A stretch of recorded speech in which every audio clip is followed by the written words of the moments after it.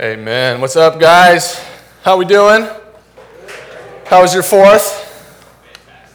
One person had a fantastic 4th of July. All right, that's great. I assume most of you shot off some fireworks. Maybe some of you are responsible for the fireworks that ended up in my yard. I don't know. I'm still trying to trace that down. We'll figure it out. But it's July. We've got a new series already, and I'm pumped for this series. Asking for a Friend. We're going to be tackling some tough questions throughout the rest of July.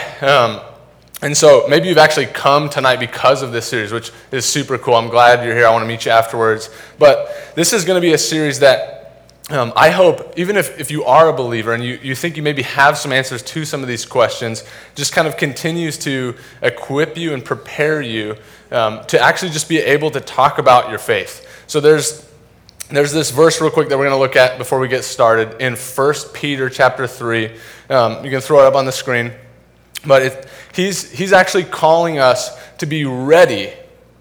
He says, "But in your hearts honor Christ the Lord as holy, always being prepared to make a defense to anyone who asks you for a reason for the hope that is in you. Yet do it with gentleness and respect." So Peter's saying, we believers need to make sure that we're prepared, that we're ready to be able to talk about our hope in Jesus. But the thing is that we're not just to be people that are ready to be able to do this and kind of just beat people up with truth or have answers and not use them in a winsome, compassionate way, but to be people like Jesus, to use them in ways that are gentle and respectful and kind. So that's my hope for you, is that this series, not just tonight, but this whole series, Asking for a Friend, kind of helps you along in growing and being ready to make a defense for your faith. Because if I'm probably just asking you, hey, are you ready to defend everything you believe about Christianity if you are a Christian? I'm guessing the answer would probably be no, and that's okay. The same is honestly true for me on some really tough issues, and yet I'm up here, and there's still there's growth and just ways for me to still kind of get ready to be able to talk about what I believe. And so that's kind of the hope for this series is that we would just grow in basically being able to articulate what we believe, why we believe it.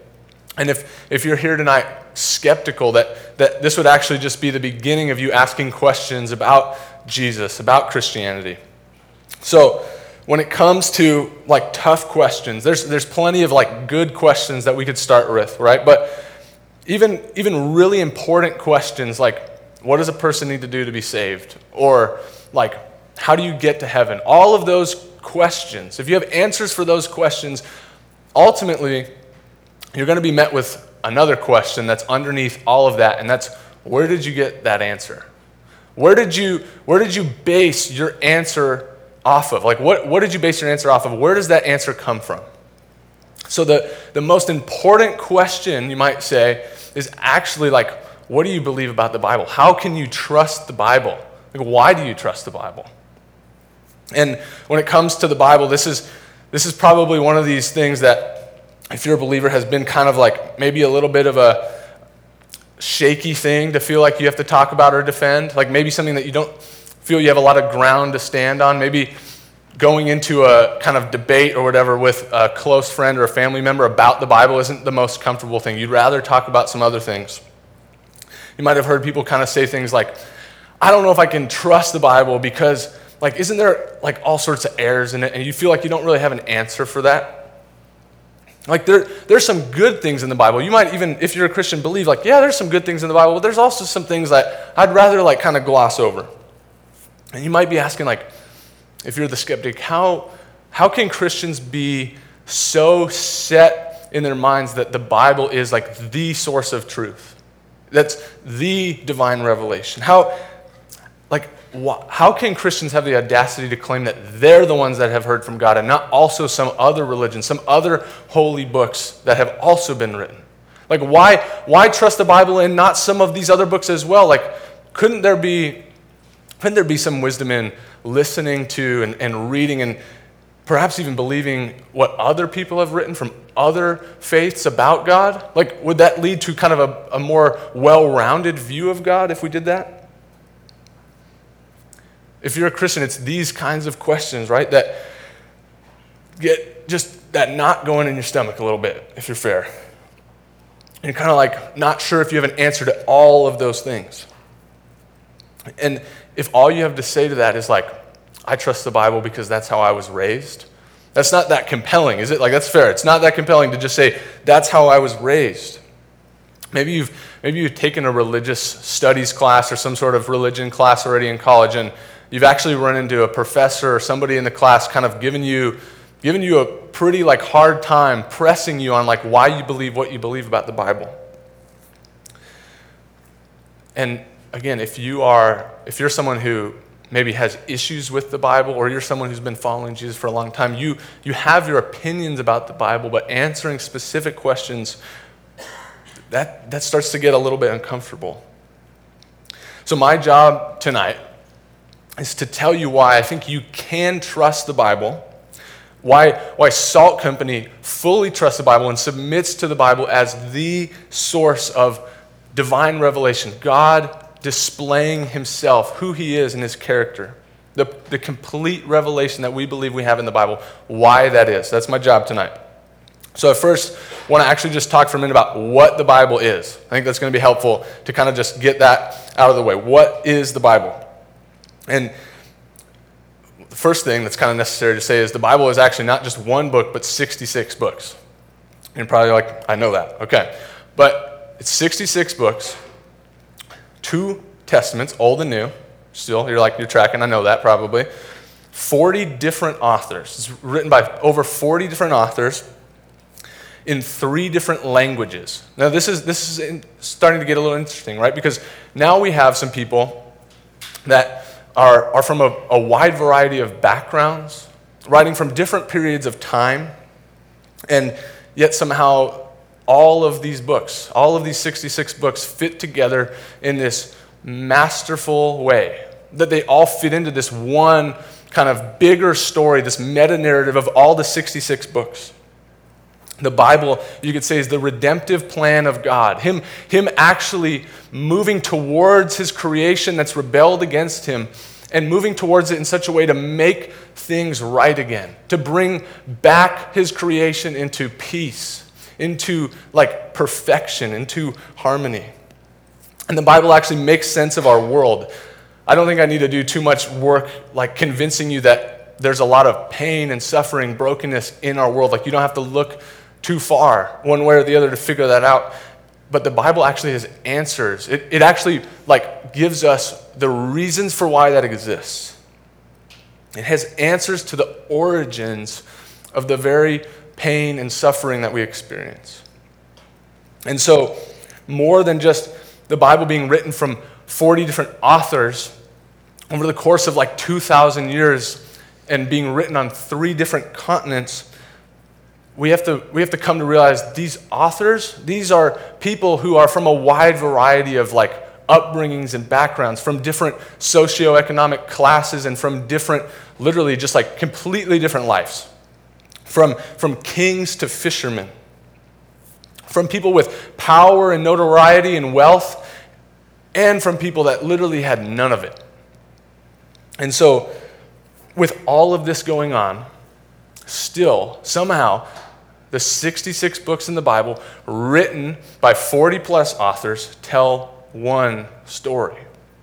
And so, this is kind of how one pastor author puts kind of his defense of the Bible in this statement. We're going to come back to this a little bit and kind of go different routes off of it, but he says this: the Bible is a reliable collection of historical documents written by eyewitnesses in the lifetime of other eyewitnesses, and they report supernatural events that took place in the fulfillment of specific prophecies that claim that their origins are divine rather than human in nature.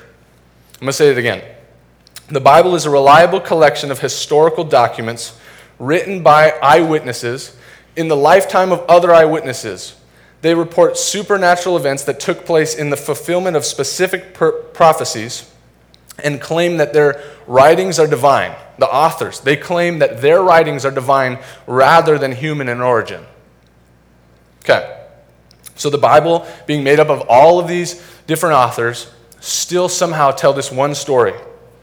And what I want to do for a minute here is actually just focus on the Old Testament. We're not going to spend a ton of time talking about the Old Testament. We're going to focus more of our time on the New Testament, but it's important to start with the Old Testament, I think. The Old Testament was written between the years 1400 and 430 BC. I promise we're not going to do a ton of history. I'm not a huge history buff, so don't worry. 1400 and 430 BC. And the thing is that Christians from the beginning have believed in the authority and inspiration of the Old Testament. We believe in the Old Testament that Jesus and the apostles believed in, you could say. We have always been able to say these books are the books that have always been, since before the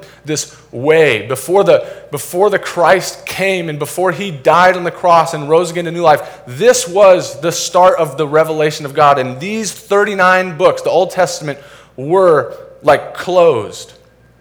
We're going to get kind of in a little while as we talk more about the New Testament, talking about the collection of these two sets of books, the Old and New Testament.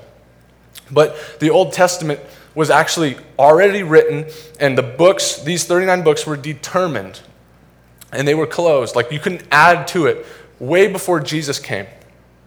And we see in the life of Jesus that he actually made a big deal about these 39 Old Testament books. He had reverence for them. He quoted them. He actually showed that this was the authority. This was serious. And actually, if you were to go to a Jewish synagogue, you would find the exact 39 books that you have in your Bible, or you could have in your Bible if you want a Bible later. I could give you a Bible, or you could get a Bible on your phone. Maybe some of you have your Bible app on. But these are the exact same books. There hasn't been any major disagreement about which books should be in the Old Testament. You would just find in the synagogue that they'd probably be in a little bit different grouping and order, but they would be the same books. They're the same books that Jesus and the apostles believed in.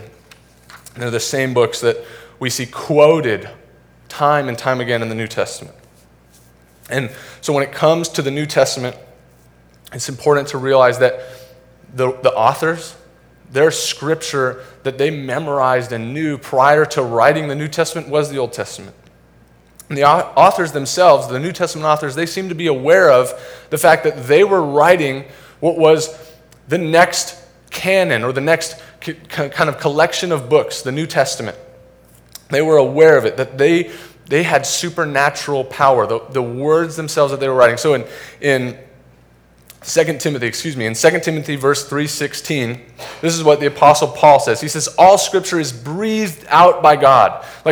God has actually spoken. He has breathed out his words, and Paul is writing them. The Bible teaches us that there's one true God. There's one true God that's always existed eternally in three persons: the Father, the Son, and the Holy Spirit. And it's the third person of the Trinity that actually inspired the very words of the Bible. So in 2 Peter 1:21, throw this up on the screen as well real quick. 2 Peter 1:21, this is what Peter says: for no prophecy was ever produced by the will of man, but men spoke from God as they were carried along by the Holy Spirit, as they were carried along by God. And more than this, what the Bible does is it signals how we should interpret it, how we should read it, how we should understand it. And this is important because there are many different kind of literary genres in the Bible. There are 66 books, and there's tons of different genres. There's prophecy, there's letters to churches, there's history, there's poetry, there's songs, and even some things that we don't exactly know how to interpret it best until we spend some serious time looking at it. But there's other books in the Bible that actually have a very clear kind of just show you the cards, this is what I'm writing, and therefore we need to know how to interpret it because the authors are telling us this is how I want you to interpret what I'm writing. So for instance, in Luke, the beginning of Luke, if you've got a Bible, you can turn there. We're going to stop there first. The beginning of Luke chapter 1, this is This is one of the Gospels. When I say Gospels, I'm talking about the accounts of Jesus' life. So the first 4 books of the New Testament, Matthew, Mark, Luke, and John, are these kind of descriptions of Jesus' life. There are these Gospels written by these 4 different guys, and this is how Luke begins his Gospel. He says, "Inasmuch as many have undertaken to compile a narrative of the things that have been accomplished among us." He's talking about what Jesus has done. He says, "Just as those who from the beginning were eyewitnesses and ministers of the word have delivered them to us, it seemed good to me also, having followed all things closely for some time past, to write an orderly account for you, most excellent Theophilus, that you may have certainty concerning the things you have been taught." So he's telling his audience. His audience is firstly his buddy, Theophilus. He's like, I want you to have certainty concerning the things that you've heard and been taught about Jesus. This is my intent for writing this gospel. And if you're kind of aware of maybe some questions that pop up around the Gospels, you probably have heard the one that's kind of like, well, there's 4 Gospels, and they don't include like all of the same things, and they kind of leave things out in this one, and this one doesn't start like this one did. But the thing is that we have to keep in mind these are 4 different men writing to 4 different audiences, and the point of writing their Gospels is not exactly the same thing. So like I said, the Bible signals what it is and how it's to be interpreted, and that's true for the 4 Gospels. And so Luke starts his gospel by saying, this is what I'm up to. Like, this is my audience. And Matthew, the Gospel of Matthew, that was written to a like primarily Jewish audience. Mark wrote to a Gentile audience. He kind of like leaves out the stuff that he doesn't think pertains and would be that important for a Gentile to know. John, his purpose is actually to kind of just put Jesus on display, to evangelize, you could say. This is what John says in John chapter 20, verse 30 through 31. He puts it this way. He says, "Now Jesus did many other signs in the presence of the disciples, which are not written in this book." So he's like, I know there's other stuff. I didn't even include it all. "But these are written so that you may believe that Jesus is the Christ." He's like, this is my thesis for my whole gospel. That you may believe that Jesus is the Christ, the Son of God, and that by believing you may have life in his name. That's what John wants for you. Like, he wants you to have life knowing Jesus.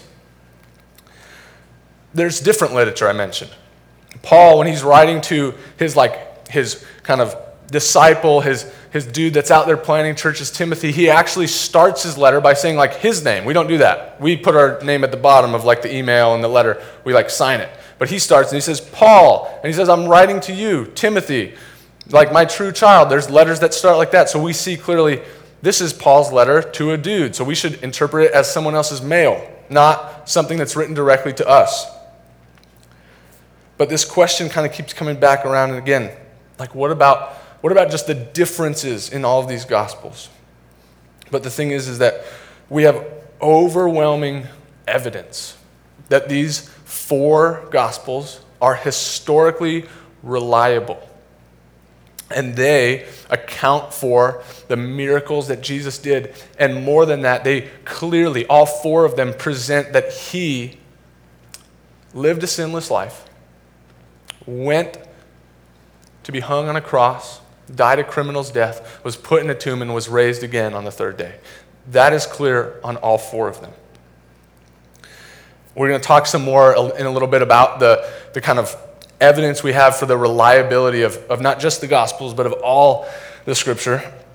But if you're a Christian and you accept Jesus, like if you say like that thesis that John has of having life in his name by believing, like that's me, I believed in Jesus, I have life in his name, it makes no sense for you to say that's you and not hold to a view of the Old Testament that Jesus would have held to. If you say you follow Jesus, but you actually want to like cut out the Old Testament or not have the authority that the Scripture had in his life and how he taught, it really makes no sense for you to like kind of do that. Another common thing you run into, if you talk about your faith enough, if you share the gospel enough, you eventually run into people when it comes to the Bible is, what about all the translations? Like, what about all these different translations? Like, hasn't stuff just gotten lost in all of the translation that's been done? Like, it wasn't translated to English right away, certainly. But here's the thing. I think what's kind of assumed in that argument often is that the Bible was translated kind of by means of like telephone. You guys know the game telephone, where you pass something along to someone else, who passes something along to someone else, and again and again and again, and it eventually gets to you, and it's like not even close to the same thing. You know what I'm talking about? Okay, not few of you know what I'm talking about. I used to play that at recess when it would rain. I couldn't go outside and play kickball. Anyways, that happened. That did not happen like that. It did not happen like that at all. What happened is actually through all of the good translation work that's been done, we have been able to go back to the original manuscripts that we have. Like we didn't just kind of go from translating to one language to the next, to the next, to the next, and risk losing the kind of rich meaning of words, because we know that sometimes in translating things it doesn't go perfectly, but that's not what's happened. So it's not like telephone. All good translations have come directly from manuscripts. And you actually could learn Greek and Hebrew. The Bible's written in primarily Greek and Hebrew, and you could do some of this work of continuing to translate the Bible, make revisions, make new translations, or you could just check the translation that you like to use the most. And oftentimes I think the people making these arguments are the people that have honestly like hardly read their Bible at all, or never even wanted to read their Bible. But we live in a day and age where we have the Bible at our fingertips, on our smartphones. And in fact, if you think about it, if you read the Gospels, Jesus commands us to go and proclaim the gospel to all people groups, which necessitates the Bible being translated into different languages. So Jesus knew that this was going to happen. This was what was going to take place. The Bible was going to be translated. But you say, what about the original manuscripts? Don't we not have them? Do we not have the original manuscripts? How can I trust the Bible? Because isn't there just no original manuscripts? And you could say, yeah, you're right. We don't have the original manuscripts. And that's because of the material that the Bible, the New Testament, was written on. Papyrus. It was literally just reeds that were smashed together, and we could not preserve them perfectly. They didn't hold up.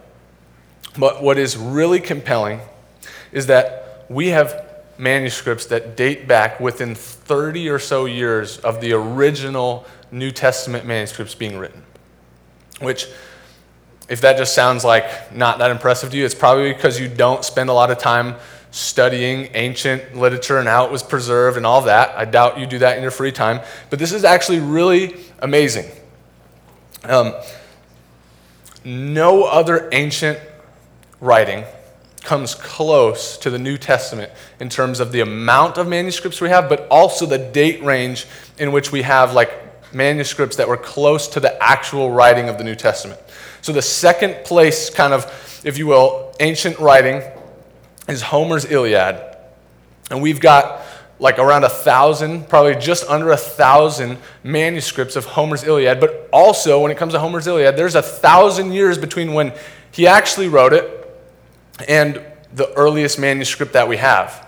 Whereas when it comes to the New Testament, there's about 30 years. So the New Testament, I think I said this already, was written between 40 and 90 AD.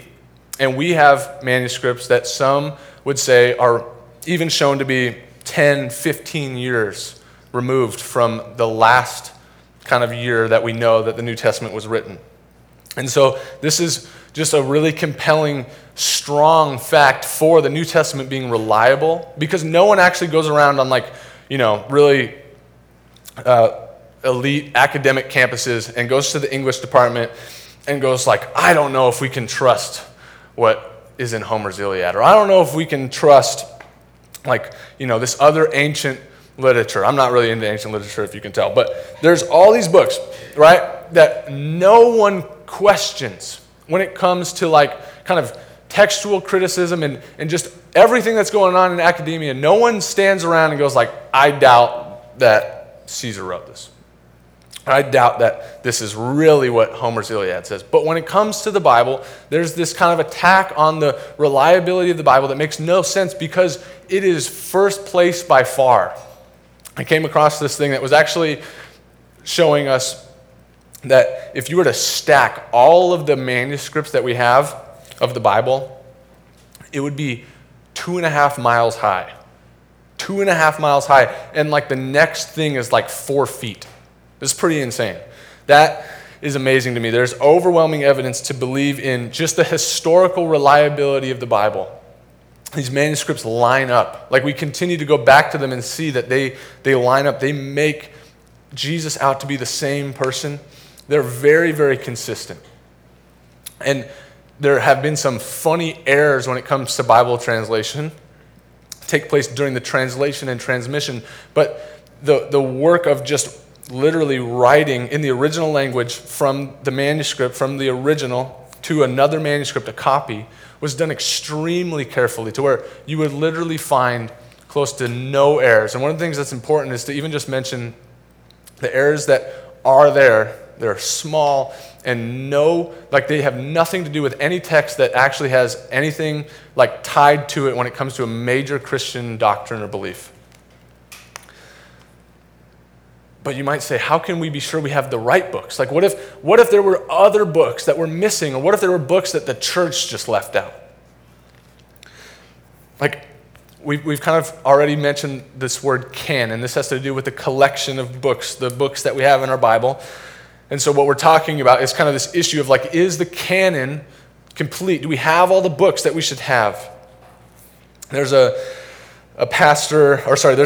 theologian, a professor named Dr. Robert Plummer, who, if you're interested in this stuff, I would say like you should read him, you should listen to him, you should find his stuff. But he suggests kind of when it comes to this topic, when it comes to this question of can we be sure we have the right books? Can we be sure of even just the books that we do have that they're all authentic?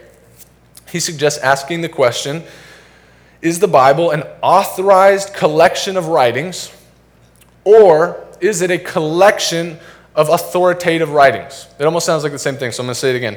Is the Bible an authorized collection of writings or a collection of authoritative writings? So these are two similar sounding things, but they're very, very different. The first is kind of more like, is there this institution, is the church saying these books, we're going to instill authority into them. There's this external kind of institution, this external reality saying these books, these are the authoritative books. We authorize them. Or is it that the Bible is a collection of authoritative writings that have an inherent authority, that claim to be from God? You see, for this whole entire time, the church has believed in the inspiration of the Scriptures, that the Holy Spirit spoke through men, and that these are a collection of authoritative writings. The second, meaning that it doesn't actually just kind of sit there until someone says, yes, okay, the Bible does have authority. We're saying as we read the Bible, the authors clearly perceived that they were writing and they were hearing God speak through them. Their writings were authoritative just inherently. And this is what Christians have believed. So the early church didn't have a council to pick the books that they wanted to include in the Bible, but rather to affirm the books that were already just widely regarded as Scripture, as authoritative writing. And one of the big criteria for this, it's important to kind of hit on this quick, is just kind of, was this book apostolic? Meaning, was this from an apostle? Someone who witnessed the risen Jesus, someone who we could actually say is legit. Was this book written by Paul? Was it written by Peter? Or was it written by someone that was close to them, that actually got their information from them? Because if it wasn't, there's not a chance that we could include it. And so what's interesting is that there was even books that were completely accurate theologically, but when when you ask the question of this book, of this gospel, is this apostolic? And it was no. When you looked at it and it was no, there was no way that it could get into the 27-book New Testament canon because it wasn't apostolic. There was a high level of scrutiny and intentionality into discerning, was this book inspired by God? Was it authoritative? In fact, when we look at kind of the early church fathers, there's this historian named Eusebius who he wrote in the 300s. And it's already then that we see that this was already something that was widely believed, widely trusted, that there was a 27-book New Testament canon that was closed, could not be added to anymore. And the early church, this is a really cool fact, quoted, the early church fathers quoted the New Testament so frequently in their writings that if we actually lost all of the original manuscripts, if we lost every single one of the original manuscripts we have, we could still recreate them in the original language, just sheerly based on how they quoted all of the New Testament.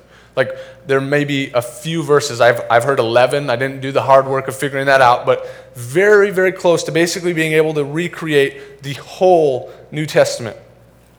And the thing is that the New Testament was circulated. Like the letters that Paul wrote, they went around to other churches. Paul actually, we're going to look at this. You could throw it up on the screen. It's probably not quite in perfect order, but Colossians, verse 4:16. It's probably got a 16 on it or something like that. Nope. Yeah, I didn't give Cal the best. It's not her fault. This is what's going on. We'll just forget it. It's my fault. It's there? Okay, sweet. And when this letter has been read among you, this is what Paul is saying to the Colossians, have it also read in the church of the Laodiceans, and see that you also read the letter from Laodicea. So he's like, I know I'm writing to the church at Colossae, but this letter, it actually needs to go to the other churches because it's authoritative. It is Scripture. And the thing is when we talk about this, some people's issue is just like, well, why didn't the church or why didn't somebody say like this is officially the New Testament canon at an earlier date? But some of what I think you need to think about is if you were a Christian in this day, when the New Testament was written and already recognized as the authoritative 27-book collection, you were actually hiding. You were kind of just like living life on the DL a little bit. Like you didn't go to Salt Company conferences and talk about Paul's writings. You were actually being a little bit more careful. And there was also no cars, internet, phones. Like you had to be a little bit more careful. And despite all of that, church history clearly shows us that way before any sort of official recognition, there was this functional 27-book New Testament collection. And the criteria was, is this book, is this gospel, is this letter apostolic? Was it written by one of the apostles? Or was it written by someone who was actually really close to them and got their information from them? I want to spend some time, kind of before we get to the end, talking about some compelling reasons why I think you can trust the Bible just based on like what the Bible says. It's testimony about itself. Because if I'm saying this is the authority, this is God's revelation, and I use something else to make my argument, I'm kind of contradicting myself. Is that fair? Like if I use something else to go, look at this is more important, so I'm going to use this. Okay. We're going to talk real quick about a few different texts. Isaiah 53 is this prophecy that was written 700 years or so before Jesus came. And it says this in verse 3, he was despised and rejected by men, a man of sorrows and acquainted with grief, and as one from whom men hide their faces. He was despised, and we esteemed him not. Surely he has borne our grief and carried our sorrows. Yet we esteemed him stricken, smitten by God, and afflicted. But he was pierced for our transgressions. He was crushed for our iniquities. Upon him was the chastisement that brought us peace. And with his wounds we are healed. Isn't that amazing? This is 700 years before Jesus came. and Isaiah speaking from God. This man who was a prophet is writing, carried along by the Holy Spirit, and he's saying, there is going to be this man. In fact, earlier in Isaiah, he talks about the birth of Jesus. He says, to us a child is born, to us a son is given, and the government shall be upon his shoulder. And he goes on to say that his name shall be called Wonderful Counselor, Mighty God, Everlasting Father, Prince of Peace. He's talking about Jesus. And if you flip into the New Testament, you see the authors going, yep, this is Jesus. He's come. Or if we look at Psalm 22, this is even earlier. So if you're like 700 years, not enough for me. Psalm 22. It says, my God, why have you forsaken me? Why are you so far from saving me from the words of my groaning? What does that sound like to you? It's Jesus hanging on the cross. He's quoting Psalm 22. Verse 6, but I am a worm and not a man, scorned by mankind and despised by the people. All who see me mock me. They make mouths at me. They wag their heads. He trusts in the Lord. Let him deliver him.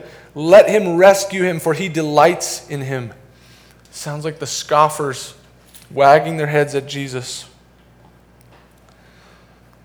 If you turn to Mark's gospel, you see him saying, this is what Jesus said hanging on the cross. This is what the crowd was doing. This is what the people were doing.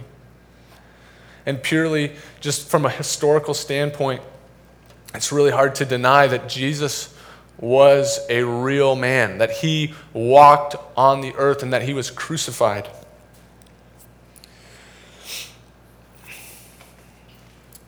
Charles Spurgeon said, you don't have to defend a lion. All you have to do is let the lion loose and the lion will defend itself. Like, think about that. If you had a pet lion for a minute, like if you had a pet lion and a lion did something and it was like the other neighborhood animals were coming to fight with the lion, you just wouldn't get in the way. You would let the lion do its thing. That's what you can do with the Bible. There are prophecies that are clearly pointing to Jesus, fulfilled in Jesus, written 1,000 years earlier, and these reliable historical New Testament documents are saying, that was him. He's completed this work. Peter, in 2 Peter 3:16, he acknowledges something that's really cool. Go ahead and go to 2 Peter 3:16. It's that other 3:16 thing. I know, I'm the worst. Yeah, I should have done this better. Not that one. Okay, here we go. Woo! He speaks about these things in all his letters. He's talking about Paul. This is Peter writing about Paul. He says, he speaks about all these things in all his letters. There are some things hard to understand in them.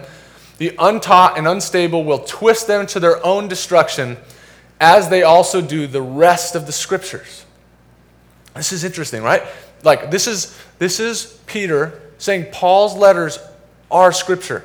This is the Bible saying the New Testament is scripture. Peter wasn't just writing some random letter. He knew he was writing scripture too. And we've talked about this already.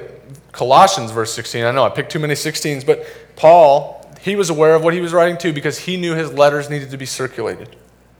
And let's stop and think about the Apostle Paul for a minute. Paul was a dude who was going around persecuting Christians. Like his life was centered around just seeing to it that Christianity just would stop, that Christians would be killed. And yet he becomes the man who writes much of the New Testament.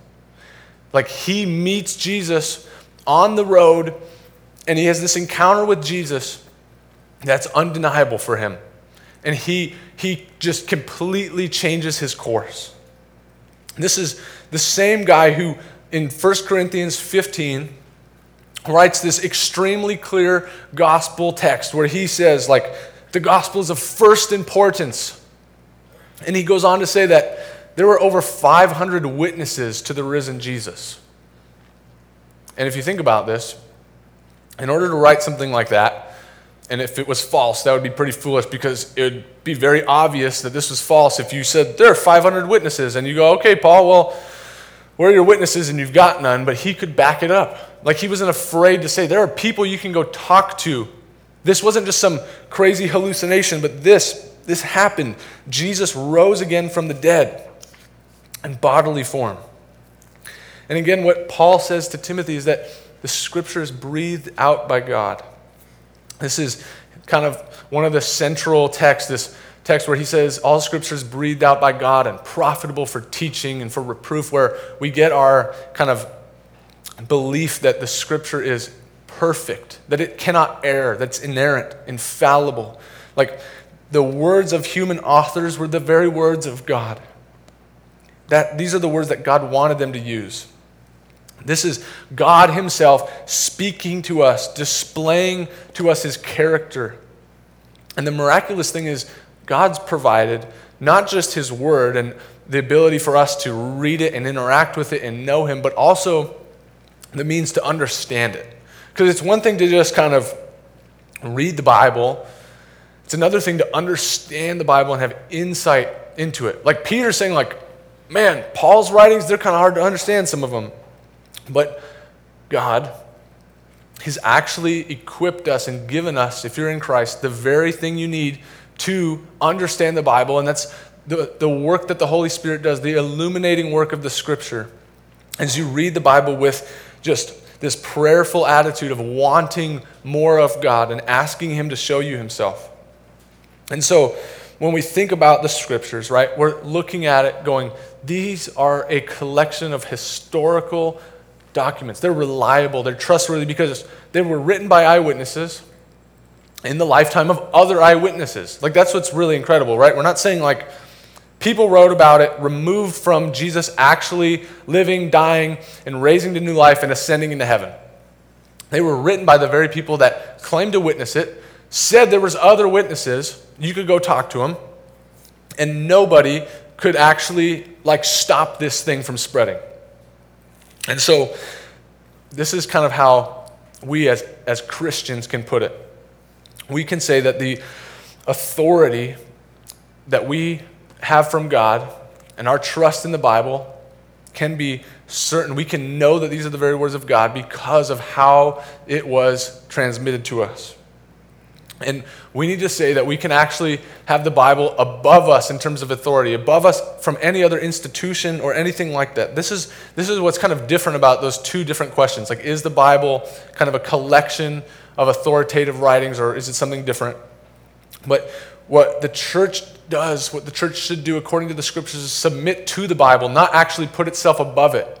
Like, we shouldn't put ourselves above the Bible and say, like, this is what I kind of want to leave out, and this is what I'd prefer just wasn't there, and I'm not going to let that speak into my life. But let me ask you, does God's Word have a higher place of authority than what you think is right?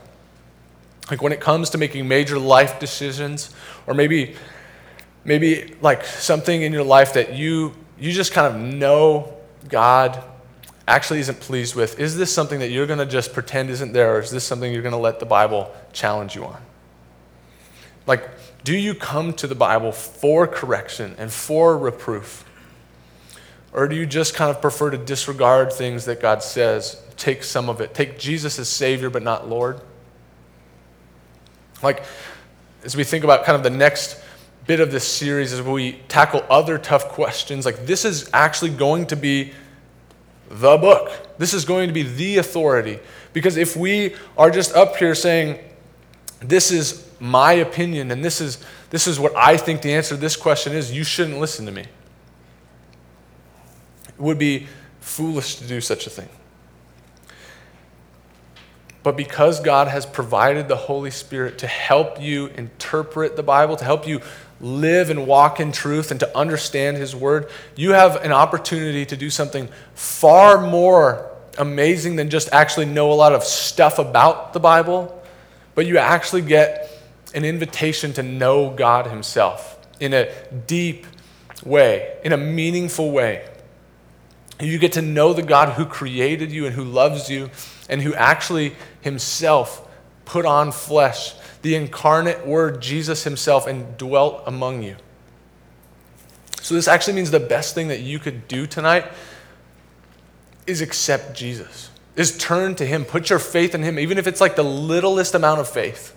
Even if you feel like you have all of these questions, if you think that Jesus actually came and lived a sinless life, died on the cross and rose again from the dead, you should put your faith in him and receive the Holy Spirit to help you understand the Bible and to know God in this personal way.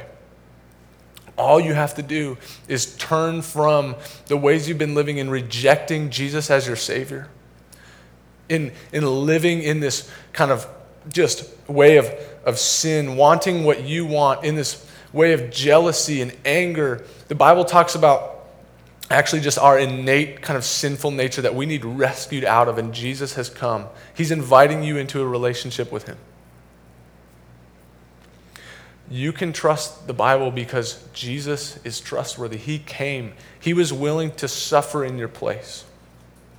People, many people saw him appear again, risen from the dead. The thing is, guys, it's okay to come and put your faith in Jesus and still have questions, even have doubts. The just thing that I was thinking of this week preparing for this is actually the words that Jesus says right before he ascends into heaven in Matthew 28. This is the Great Commission, but right before he kind of commissions his disciples, this is what's going on. It says, "Now the 11 disciples went to Galilee, to the mountain to which Jesus had directed them. And when they saw him, they worshiped him, but some doubted." These are the guys that have been with Jesus. They've known what happened.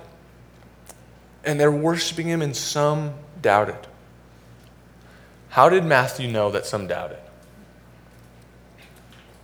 Did the Holy Spirit inspire him to write this and tell him to write this? Yes.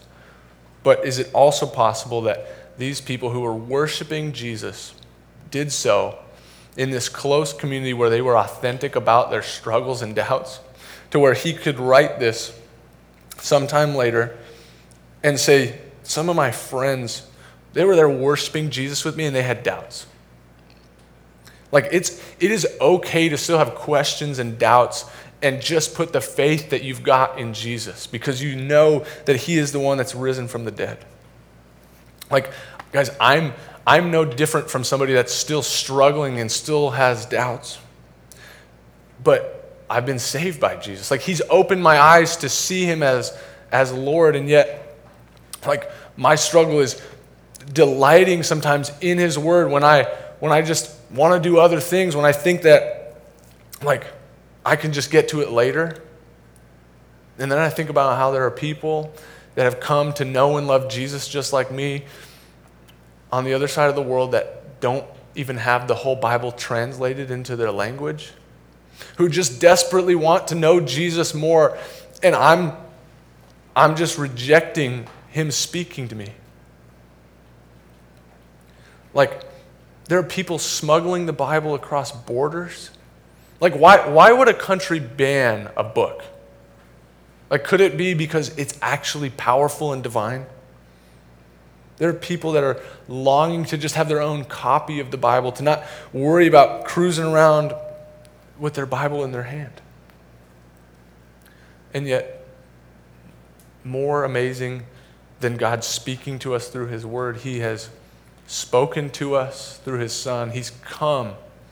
He's lived and he's died and he's risen for you to be right with him, to have true life, to experience the fullness of joy, to have a relationship with him, to live forever with him, and for him to say who you are, that you belong to him.